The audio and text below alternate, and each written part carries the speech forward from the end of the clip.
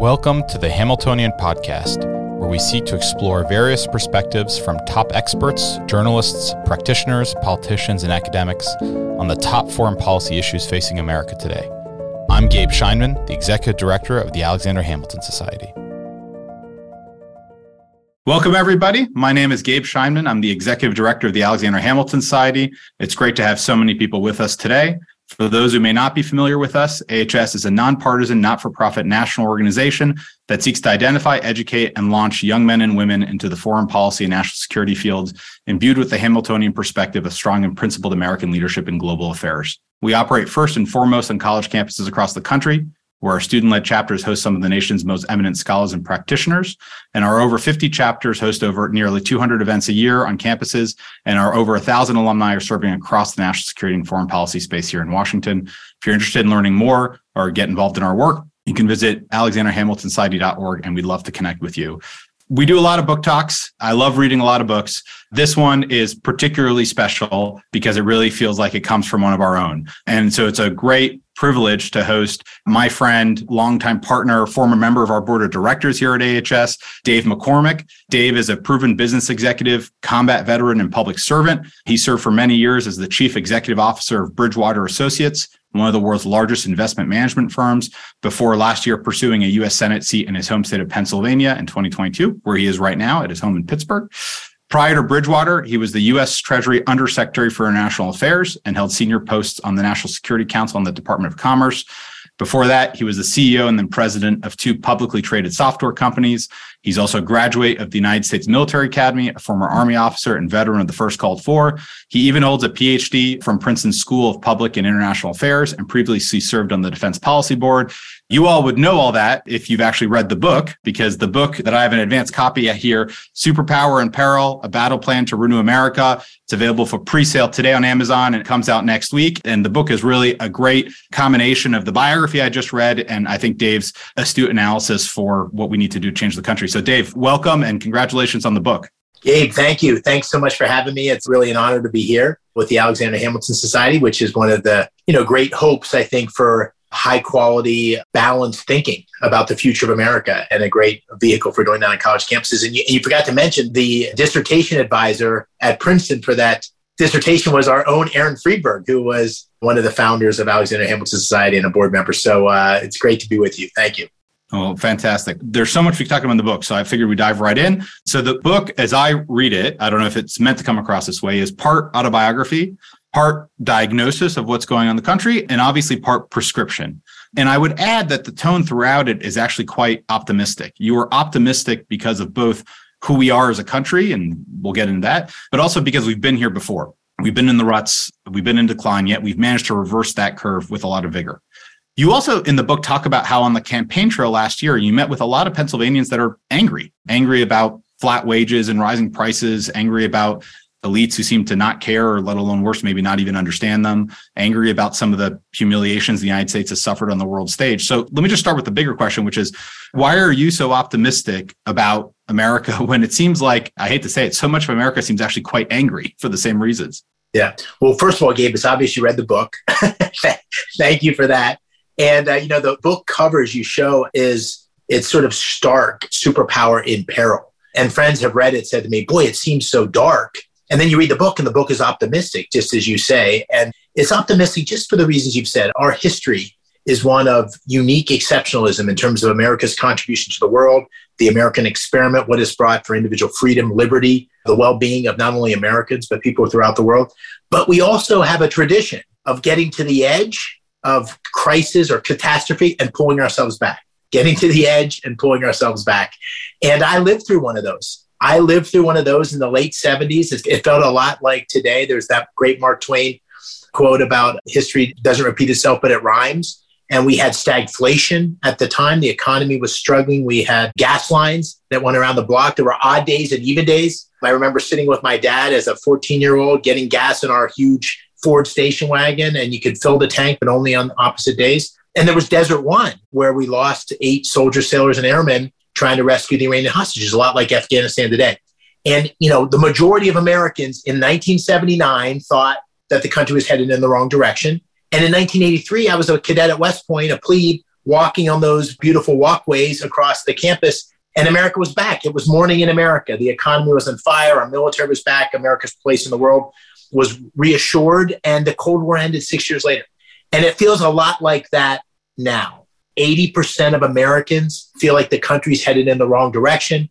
We have economic problems, $31 trillion of debt, a fentanyl crisis, a border crisis. We're being challenged on the world stage. And so, decline is not inevitable, but neither is renewal. And it depends on what we do. And this book was my attempt, and I started a couple of years ago, long before I decided to run for the Senate. This book was my attempt to say, here's what we should do. We need to educate our people. We need to confront China, and we need to secure America. And here's how to do that. And I hope with the book that I can play a constructive role in having the conversation around the direction of America go in the right direction. And I know both from our many conversations over the year, but also what you write in the book, that you really do believe that America is an exceptional nation, from the nature of its founding to the wisdom of our political system to how it's conducted itself compared to others. And you spend some time in the book about why you think this is the case. But you also acknowledge that that is no longer a universally held principle among Americans. I mean, you quote, I think, President Obama in the book about a quote he made then as candidate is, Americans are exceptional the same way that Greeks think they're exceptional. There are quotes about President Trump, who also seems to play that same game. And now I'd say even President Biden, seeing embrace some of the more revisionist takes on American history, have questioned this concept. So how would you define American exceptionalism today? How important do you think believing it is to this ethos of American renewal? And do you think it's in trouble? Well, I think it's a great question, because I think by any analytic measure, America is exceptional in the history of society in terms of, first of all, an enterprise, an experiment that's dedicated specifically to liberty, the liberty of the individual, and the government at the service of the individual through representative democracy that's designed to have individual liberty supreme, a capitalist system that has brought more economic well-being, addressed poverty both at home and abroad more than any other country in the world, that is designed specifically for the advancement and preservation of individual rights. And so by any measure, in terms of the goodness that's been brought to the world by America's founding and America's presence over the last 300 years, it's indisputably been a force for good in the world. And I think that that's one of the confounding things about this moment, because our schools today, among other things, are teaching a version of American history where that's being called into question. And there's confusion around the dark chapters of our history, which are real, that have been a continuous process of addressing and improvement. The American experiment continues to address its shortcomings and get better over time. But the shortcomings of America have come to define America as opposed to be just what they are, the shortcomings of America in the pursuit of a more perfect union. And so that's the challenge with our current moment, because if you don't believe America is exceptional, the American exceptionalism that we know, the American dream we've lived is worth preserving, then it calls into question how much energy, time, focus Americans want to put into preserving that thing that is so very special. And so I talk about that in the book. And I talk about the fact that COVID was an interesting moment, I think, for all of us, because we learned a lot. We learned about our vulnerability to supply chains and so forth. We can talk about that in a minute. But what parents learned was what was being taught in their schools. And parents, because their kids were participating in Zoom calls from home, got to see up close and personal the history that was being taught, the question of sexualization in our elementary schools. So there's a whole series of topics that parents saw teachers introducing to their children in a way that was inconsistent with their beliefs or their beliefs about the role teachers should play. And so it just brought to focus, I think, the shortcomings in our schools. We can see the statistics. We're losing competitiveness in STEM and all these other things. But that was a very in-your-face example for many parents of the shortcomings in our school. And I devote a lot of the book, a lot of one of the chapters, to what we should do to bring our education system back on track. You have a quote, I think it's in chapter 2, but I'll find the page number, that essentially you say, quote, American strength makes it possible for us to practice and preserve our exceptionalism. I would actually argue the converse is true as well, which is American exceptionalism is actually what allows us to actually become powerful. What in your mind are the sources of American power? I mean, we will focus in a minute in terms of the second half of the book, which is your prescription for what do we need to do to renew it. But some of that is, I think, is focused on the moment we are today, which not necessarily true, let's say 100 years ago. So in your mind, what are the key elements, the key factors that you think help frame or undergird the importance of American power and be able to do all these things? Well, there's a number of different dimensions, some spiritual, which we just talked about. I'll come back to that in a minute. But really the impetus for the book, and you and I talked about it a number of times over the years, and I wrote with my AHS alumnus and great friend and colleague, James Cunningham, wrote an article, 4 or 5 years ago in War on the Rocks on the convergence of economics, technology, and national security. And of course, throughout our history, those have always been very interdependent. But the point I was making that when I served in the government in 2005, 6, 7, 8, you could begin to see the issues of technological development, 5G and satellites and space and so forth, were converging in a way that those were the core of economic success, productivity enhancement, economic vitality, but they were also at the core of national security.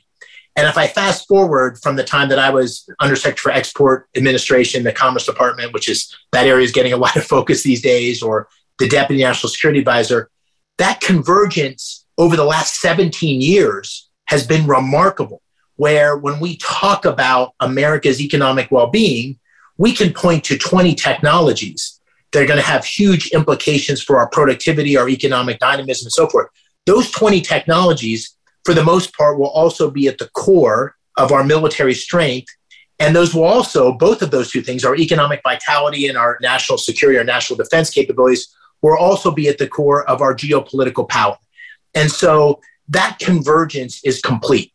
And it's unique in this moment. And it requires, which we can talk about in a minute, a completely different mindset of how we think about economic policy for the most part, and national security policy. For the most part, during my time, I don't want to overstate this, but they were two separate but related schools of policy. Now they're very much interdependent in a way that they haven't been in the past. China has understood that. China is pursuing a strategy which reflects that, and we are not. Our policies, our institutions, our leadership has not caught up. And this book is meant to try to bring focus to that critical new reality. And that's where I want to go to next. So when a lot of people talk about American decline, both in the tangible terms, but in the probably overstated spiritual terms, they often point to a smaller and weakened military. They point to our federal deficits and exploding debt.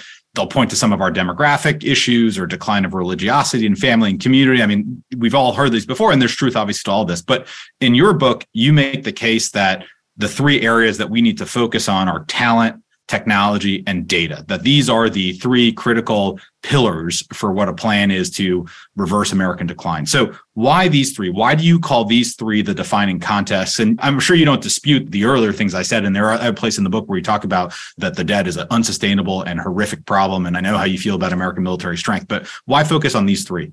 Well, one of the things you'll learn as a CEO, which I've been a CEO a couple of times, is, there's lots of things that need to be fixed, but you have to focus on the things that are going to have the biggest impact and are most necessary to success. And in my mind, that geopolitical competition, the China challenge, confronted with our own decline, dysfunction, disillusionment at home, poses a real problem because, it's self-reinforcing. The disillusionment, the disenfranchisement, the belief that the American dream is no longer possible, the stagnation in our economy leads to become a self-fulfilling prophecy. At the same time that weakens our standing abroad, as you just made the reference, those are two sides of the same coin. And so what you have to do is essentially put in place a set of policies that are going to bring back the productive dynamism of our economy, because that growth creates opportunity, that allows the American dream to be possible. That focus on educating people brings back opportunity to all Americans, including minorities, including blue-collar Americans that feel, for the most part, I met on the campaign trail, many of them who feel like they've been left out over the last 20 years. That technology leadership creates new industries, new capability, new dynamism that's critical to our economic growth and well-being, but also to our national security. And the data piece of this is really critical because core to innovation in today's world is data.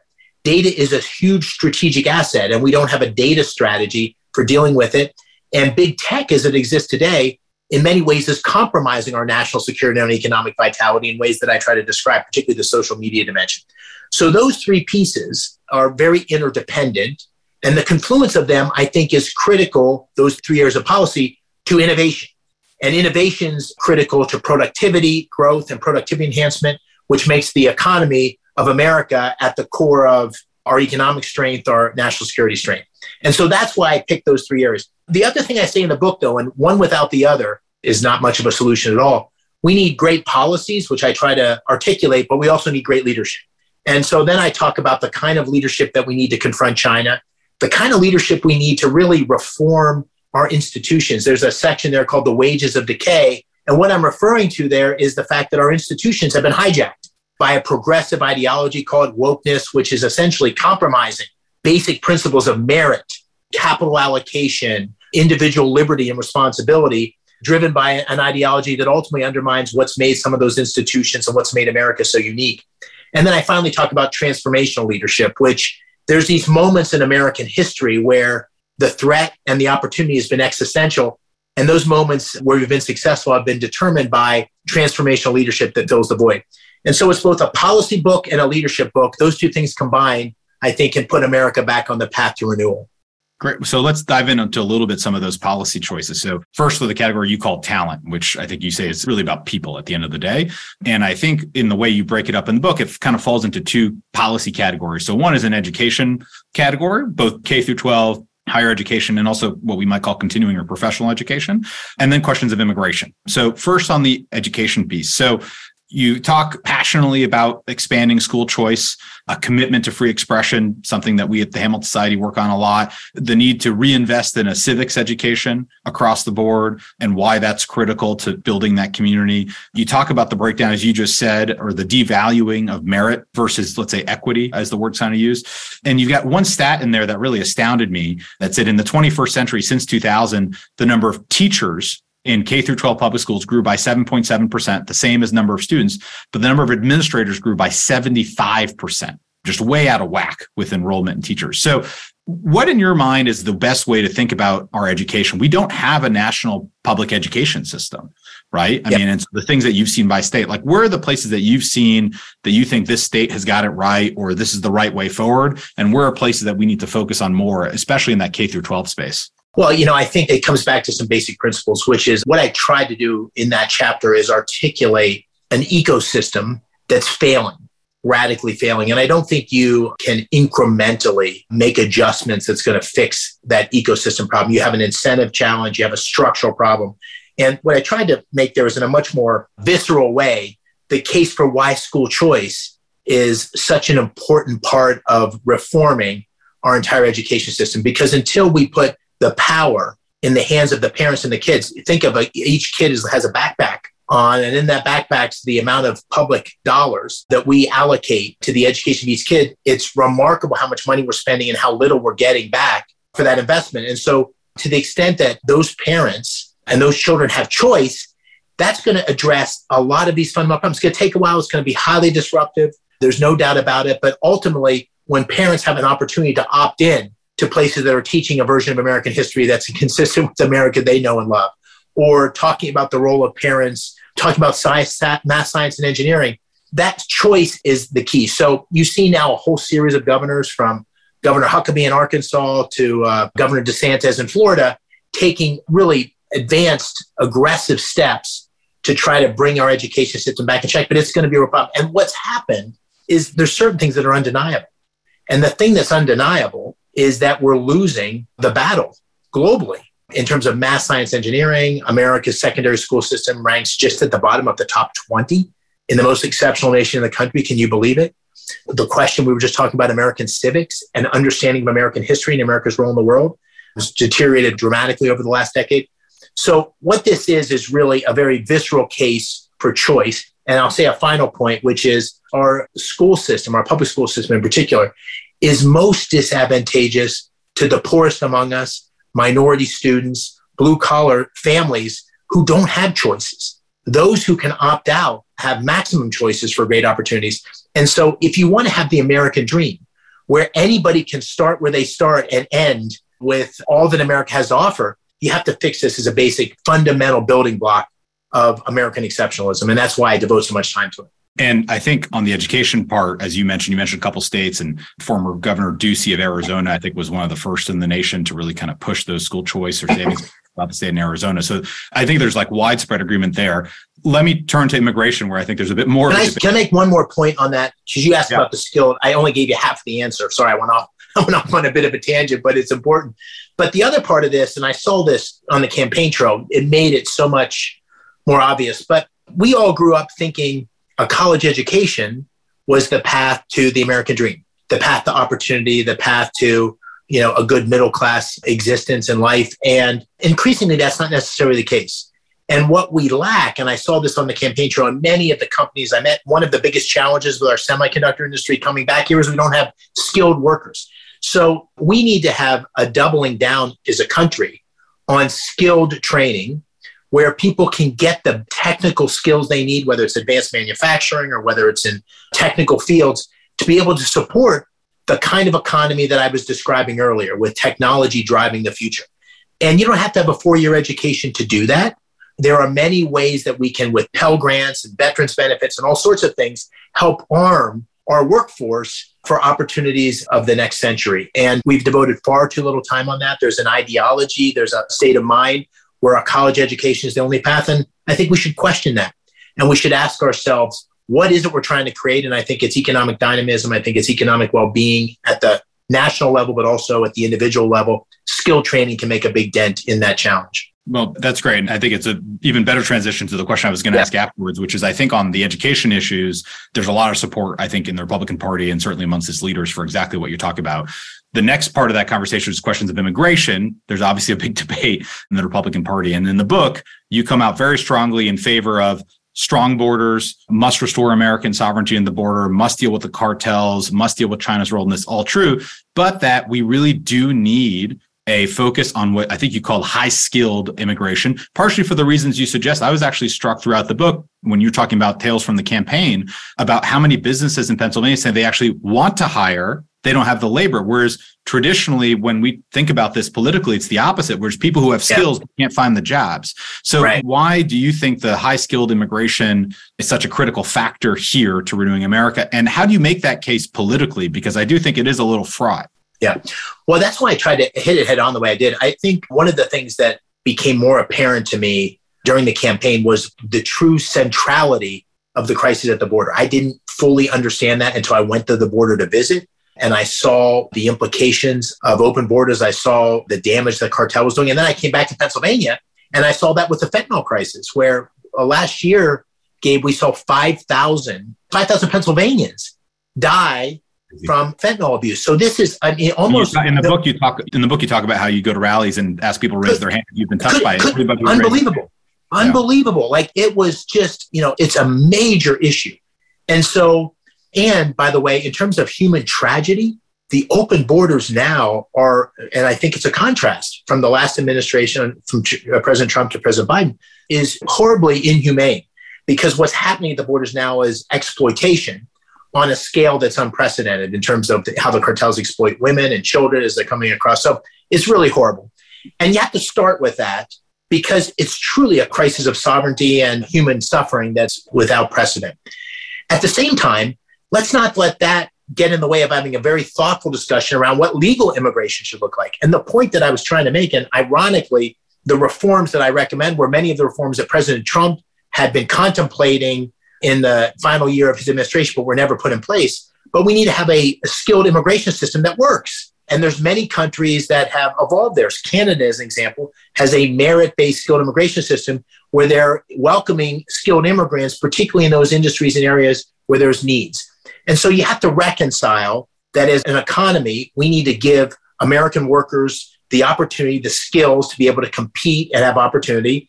And we also need to recognize that skilled immigrants can be a great supplement to our workforce and have historically been a big driver of innovation and success in our economy that's assisted all Americans. And those things are not inconsistent at all. They're all consistent with America's economic dynamism, well-being, and the well-being of the folks I met on the campaign trail in Pennsylvania. So I try to make that case as clearly as I can. You have another stat that really struck me, that in the last full pre-COVID year in 2019, of the 1 million green cards that the United States gave out, only 54,000 were to skilled workers. And so if my math is right, I think that's 5% or a shade over 5%. Right. which is crazy. I mean, even if you support our current immigration system, I guess you wouldn't have thought that it was that low. So what are the mechanisms for reversing that? Like I said, there's the political part, which is we got to be able to actually have a secure border first. Okay.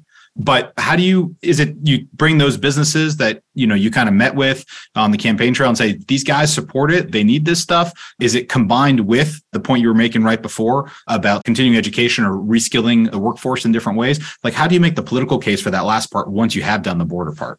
Well, I think, first of all, that embracing the border challenge and the significance of that for the American economy, the challenge it's creating, and saying you're going to deal with that in a forthright way that actually stops a huge problem is critical.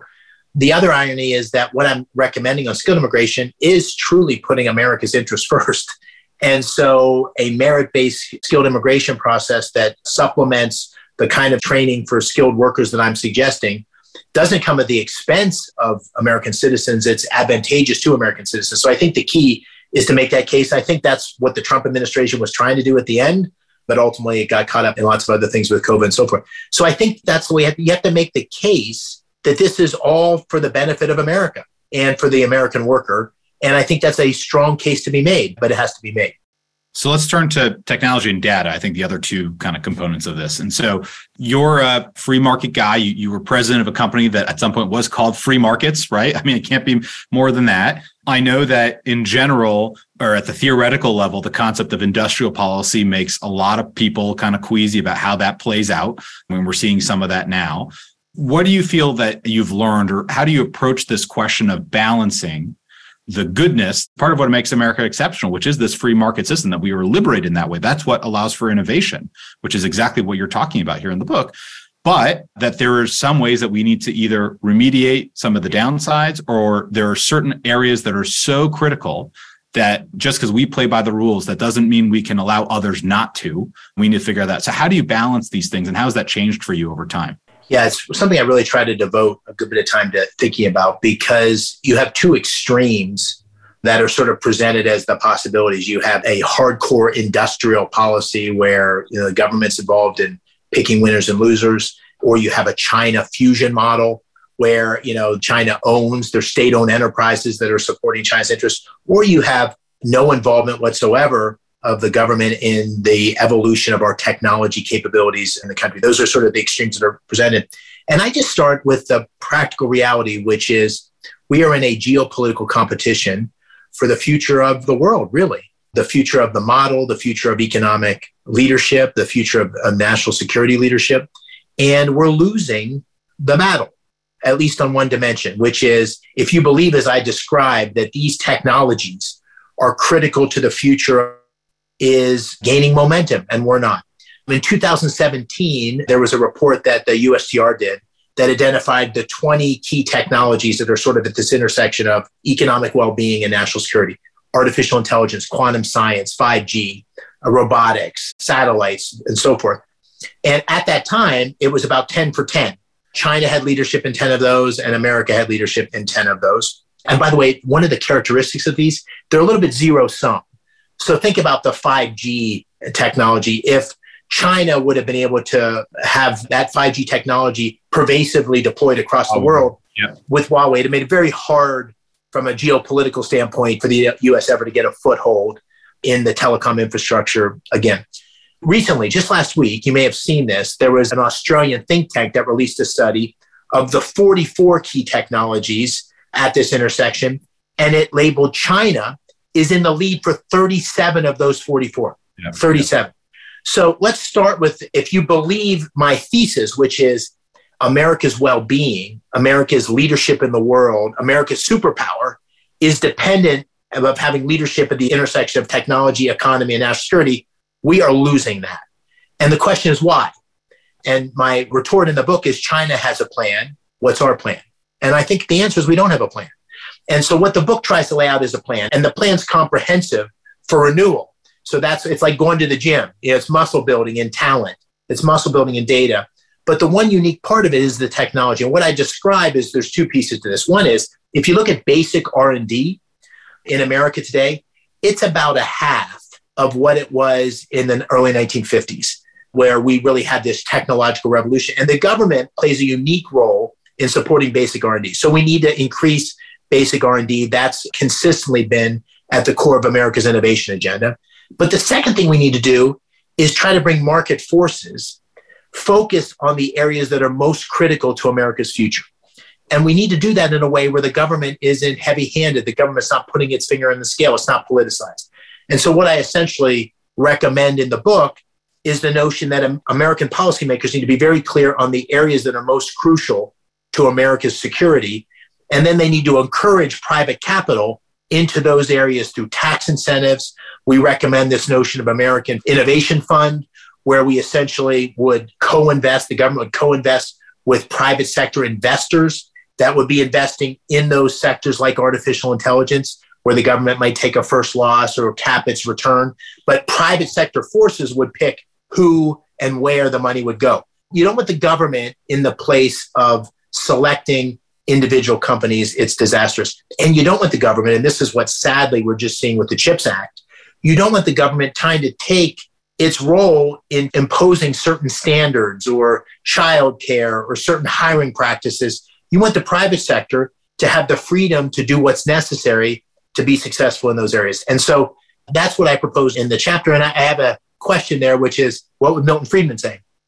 And I'm not sure what Milton Friedman would say exactly, but I would reverse the question to Milton Friedman and those who say the government should play no role and say, do you agree this is existential? And if so, do you agree we're losing the war here?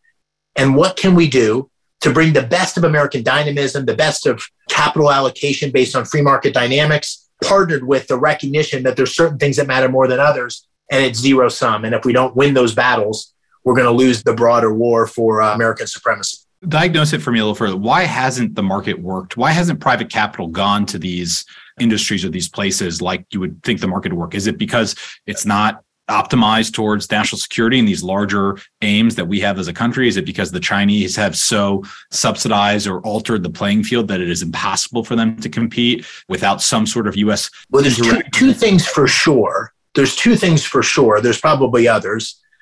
One is what you say, which is the capital, the fusion model in China has heavily subsidized certain industries that have huge national security implications. Semiconductors is the most obvious. Could you have imagined, Gabe? I didn't. I mean, I'm embarrassed to say, when COVID happened and we saw the degree to which our pharmaceutical supply chains were dependent on China, or it became obvious to us that 90% of the semiconductors in the world, particularly the high-end ones, were dependent on Taiwan, which is 90 miles away from mainland China.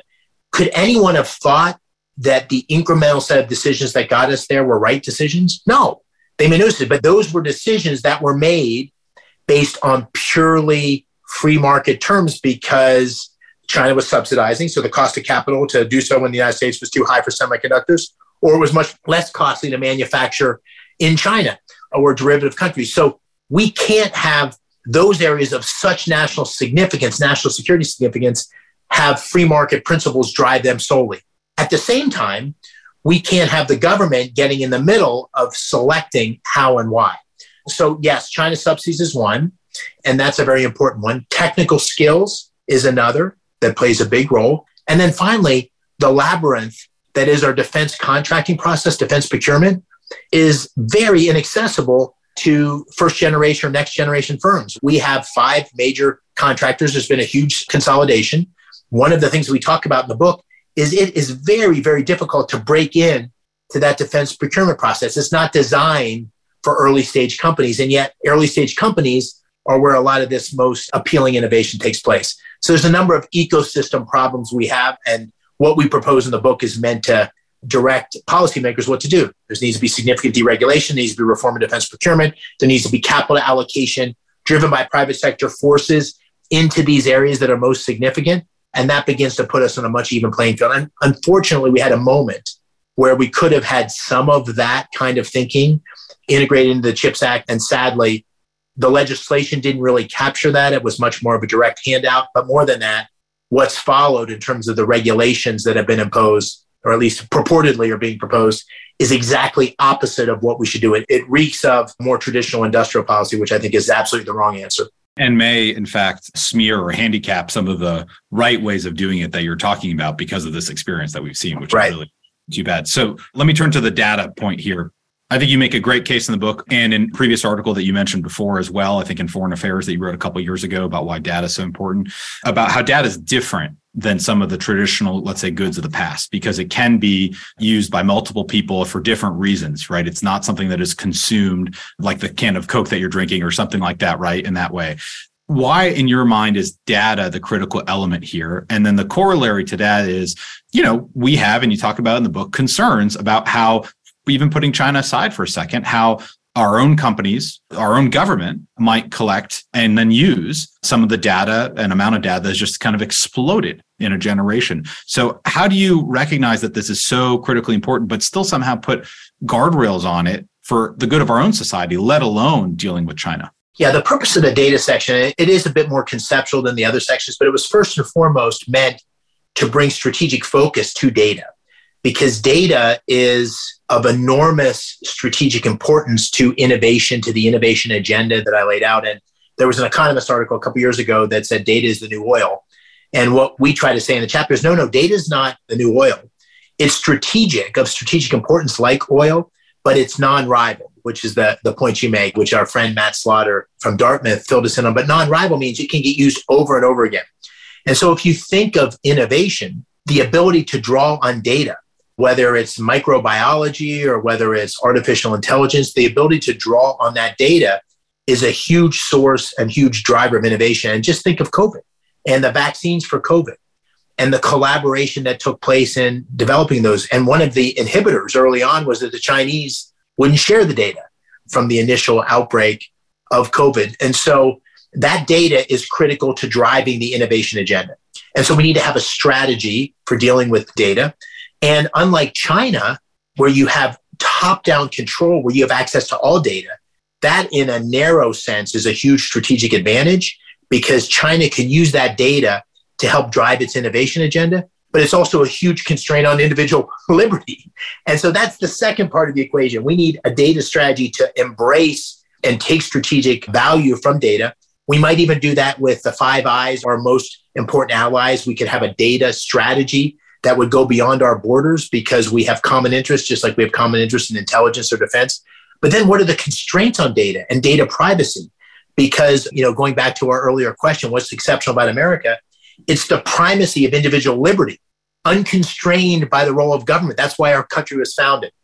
And so right now we're at an imbalance where we don't even know what happens to our data. God only knows what happens with the purchases we make through the internet or the searches we do. And what we're also seeing is that social media is playing a huge role in presenting a set of facts and information, or a lack of facts and information, that's very one-sided. So I think there's lots of evidence that social media companies, big tech, is a significant liberal bias. And there's significant evidence that there's lots of things that are presented to the American public in a way that's not a free exchange of ideas. COVID and the origins of COVID is a good example. So, that was presented as, it seemed like an obvious common sense theory that COVID could have emanated from the lab, which, given that it started in Wuhan, where there was a lab that would have had potential access, even if it was unintentional. And yet that idea, that theory was debunked over and over again in mainstream media and in social media. And here we are years later, and we have the intelligence agencies and the Department of Energy and others now embracing that theory with increasing probability that's what happened. Why is that? Why is the evolution of the information? It's because there was a very one-sided presentation of that early on. And so protecting individual data and protecting American discourse to ensure open and honest dialogue in a marketplace of ideas, I think we may need to have a more proactive regulatory framework for big tech and big data. And so one of the things that I've had to reconcile with myself as someone who's a traditional conservative, don't want the government involved, less government, the better. One of the things I've had to reconcile is that I'm advocating for two areas where I think the government needs to play a limited but more proactive and disciplined role. And that's in the area of technology leadership and in the area of data, and in particular data privacy. And I do that with great care. And I try to do that with a set of principles in both cases that say, let's be careful because this is a slippery slope. But the implications of not playing a more active role, I think, are very detrimental to the interests of the United States. And I'll use this transition to our last kind of conversation. There's a third area too. I know you think the U.S. government should play a more active role, which is in foreign policy. I know that is something that is near and dear to you. And it also is what undergirds the book. I mean, like the book is called Superpower and Peril. If you were solely concerned about renewing America for America's sake, the superpower part is somewhat irrelevant, right? I mean, it's really just a domestic argument. So it's undergirds a larger thing. So a couple of questions on foreign policy. So one is throughout the book, China's everywhere in the book about why the Chinese are doing better, to your point, on kind of critical technologies than we are, why they're not the only ones, but on a variety of educational measures, they're doing better than we are. And why on other things that don't form those core three pillars, seems like they're eating our lunch in a whole bunch of different ways. You spent time in China as a young man after leaving the army. You talk about it in the book. In fact, you visited China a number of times during your service in government, during the financial crisis in 2007, 2008. Is this a book about how do we outcompete China? Or is this a book in your mind, how do we renew America? Or is it both? Yeah, thanks. It's really both. When I list the challenges that we face, I think China poses an existential challenge because its model, its ambition is in direct conflict with America's interest.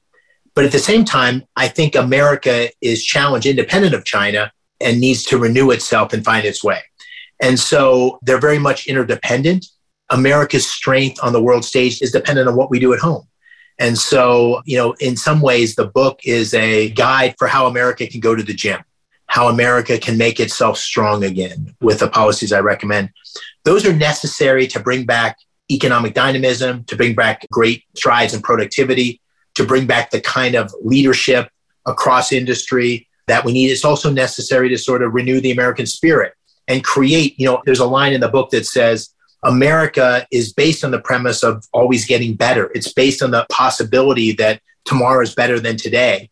And the moment you have a stagnating economy where everybody's sort of stuck where they are, the less opportunity there is for people to actually pursue that American dream and have it be a realistic thing. So that's all true independent of what's happening on China. The stakes get much higher because China poses an existential threat. So it's a combination of the two things. And it's just as your question suggests, America's strength at home has great influence on its ability to protect and project American interest abroad. And so it's not a book advocating a particular set of foreign policies. It's a book that says American leadership in the world is in America's interest, and America's leadership in the world is predicated on America's strength at home. Do you think, circling back to the first thing you said in our conversation, for you, the contrast between 1979 and 1983 for you? And when I think about what was able to galvanize President Reagan, but also the country to exactly what you're talking about, was a clear-eyed view of the Soviet communist threat in a way that hadn't existed for maybe a long time. And that it was that understanding or reflection back to us that incentivized, if not forced, I think, our leaders to actually do some of the things that in that time that you were talking about today. So do you think that dealing with the China challenge successfully, however one might define that, is going to be what is the motivating force for I think it's certainly one of them. It's one of the galvanizing things. And, you alluded to my time in China. So as you said, I traveled through China right after leaving the army in 1992. And so what's that, 30 years ago? And it was rural. It was unbelievable. I would go running in the morning. The one thing that's missing from the book is, the pictures in the middle. And I was hoping I would see pictures of a young David McCormick, on bicycles in Shanghai in 1992. No bicycles, but and it was remarkable how much it had changed when I went back again for the first time in 2005 as a government official. And what became clear very early on, my remit was the Undersecretary of Commerce for Export Administration, was the thirst for China for technology, for stealing intellectual property, which was a huge problem for U.S. companies, but also for the export of technologies that would be advantageous to them building their own sectors, both military and civilian, whether it's aircraft or robotics or whatever. And almost immediately there was a tension with restrictions that I was arguing to put in place, and with the business commercial interest of some companies, but also even the pushback with the Chinese and a broader set of things. And then through my 4 years in the government, it became increasingly clear that market access, which was supposed to be reciprocal, kind of a quid pro quo, wasn't coming together. The Chinese weren't opening their markets despite the U.S. opening its markets. So there were lots of early signs, 2005, 6, 7, 8. And I certainly saw that and called it out and wrote op-eds about it and gave speeches about it. But what's happened in the last 20 years since then it's sort of our worst fears have become clear, where China poses a true existential threat. It's an economic powerhouse. It's a military powerhouse. Now, I'm going to say something that may seem a contradiction. If I could bet on their system or ours, I'd still bet on ours. I think our system has the capacity for self-correction, the dynamism, all the things I talk about in the book give me optimism. We will ultimately prevail, but we have to do something to prevail. And that's what the book tries to describe. And so today, what I describe in the book is not only those policies we've discussed today, but a much more proactive engagement strategy with China. We need to strategically decouple. I describe what that means. We need to bring those critical industries home. We need to hold China accountable for COVID. We need to hold China accountable for human rights. We need to have alliances that are much more proactive in terms of countering China's aggressive impulses around the world. And finally, we need to have very restrictive policies around the kinds of investments that go to China. Today, as we speak, there are firms in the Silicon Valley that are invested in artificial intelligence companies that are owned by the government that support directly the PLA. That's exactly opposite of America's interests, and those things should be constrained. So we haven't done enough. I give President Trump credit. I think President Trump reset and redirected the relationship with China in the right direction. And now we need, in my opinion, a much more comprehensive model that confronts those realities and confronts China in a way that ultimately puts the United States in a position to prevail. I'm not in favor of provocative measures for provocative measures. I'm in favor of strength in pursuit of American interests, and that's ultimately the path to America's superpower. And I think there are many, and I think this is true in the Biden administration as well, who think that the economic competition and the technology competition with China are the central axis, call them that way. What role in your mind do you think the military component here? You just talked about strength, right? And there's economic strength, which we need to have, obviously. But there's also military strength, and it's the backbone of a whole bunch of other things. So how do you assess the strength of our military today vis-a-vis China, or we see it even how we're trying to support the Ukrainians against Russia? Well, I think there's three shortcomings I can report to. One is one step removed from the military, but it's the apathy and the gaps in our defense industrial base. One of the disappointments of the legislation's infrastructure and chips and so forth that was recently passed was the fact that our defense industrial base is lacking. It's not in a position to reinvigorate our military capabilities the way they need to be. And so that's a fundamental problem. It's a byproduct in part of the point I mentioned earlier about the consolidation of the defense industry and the lack of flexibility to accommodate new companies. So that's one piece of the puzzle. Second, I think we need much more of an innovation culture in our military. And this is something I wrote about 35 years ago when I finished my dissertation with the founder of... You're going to cite your PhD thesis. Wow. I am. I'm going to refer to that. But it's more obvious now and more profoundly challenging because the military culture has not had a history of embracing next generation capabilities to be able to fight the future war as opposed to the last war. I worry we're in one of those cycles. Just an example, whether one agrees or disagrees with the pretty significant reforms being proposed in the Marine Corps, there's lots of things to debate there.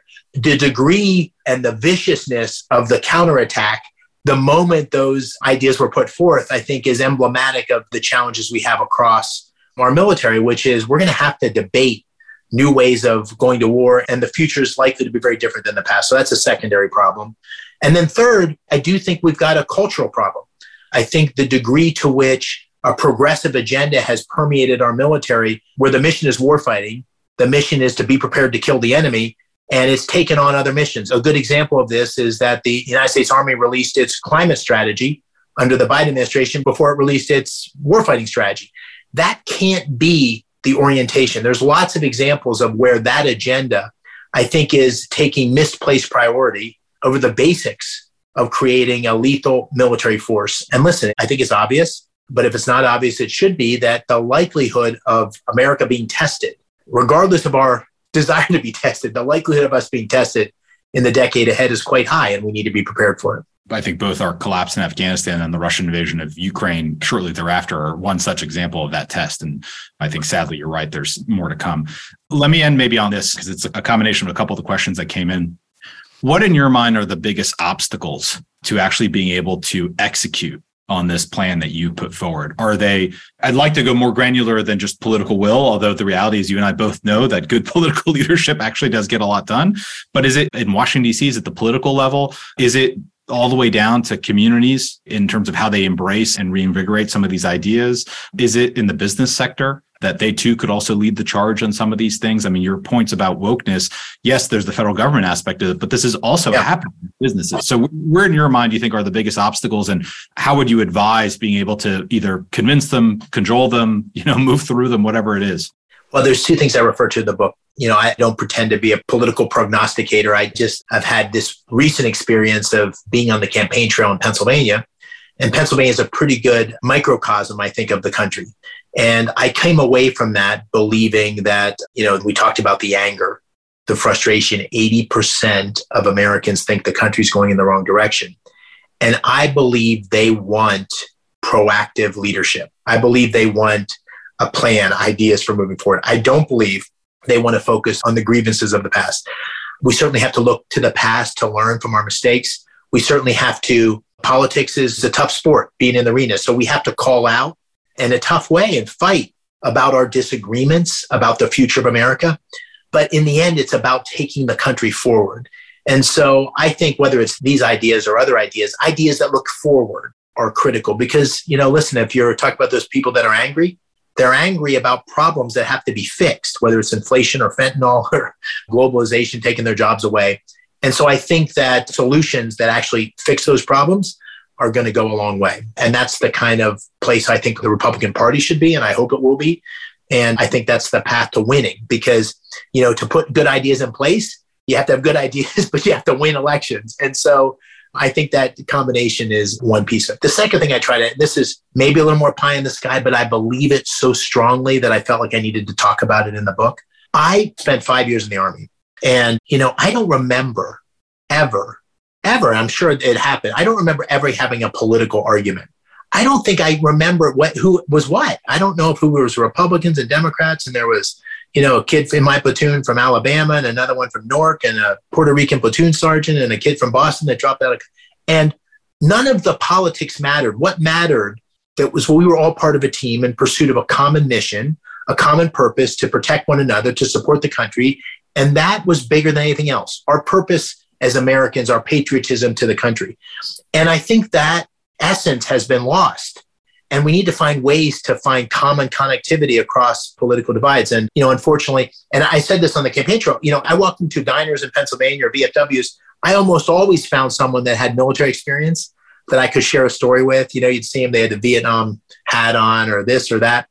But in elite circles in New York or Washington, that's rarely the case because the experiences are largely drawn, those military are largely drawn from the, the lowest two quartiles of our economy. So finding ways to bond. It's a common education about American exceptionalism. It's maybe common service. It doesn't have to be military service. I don't think we're going to have mandatory national service.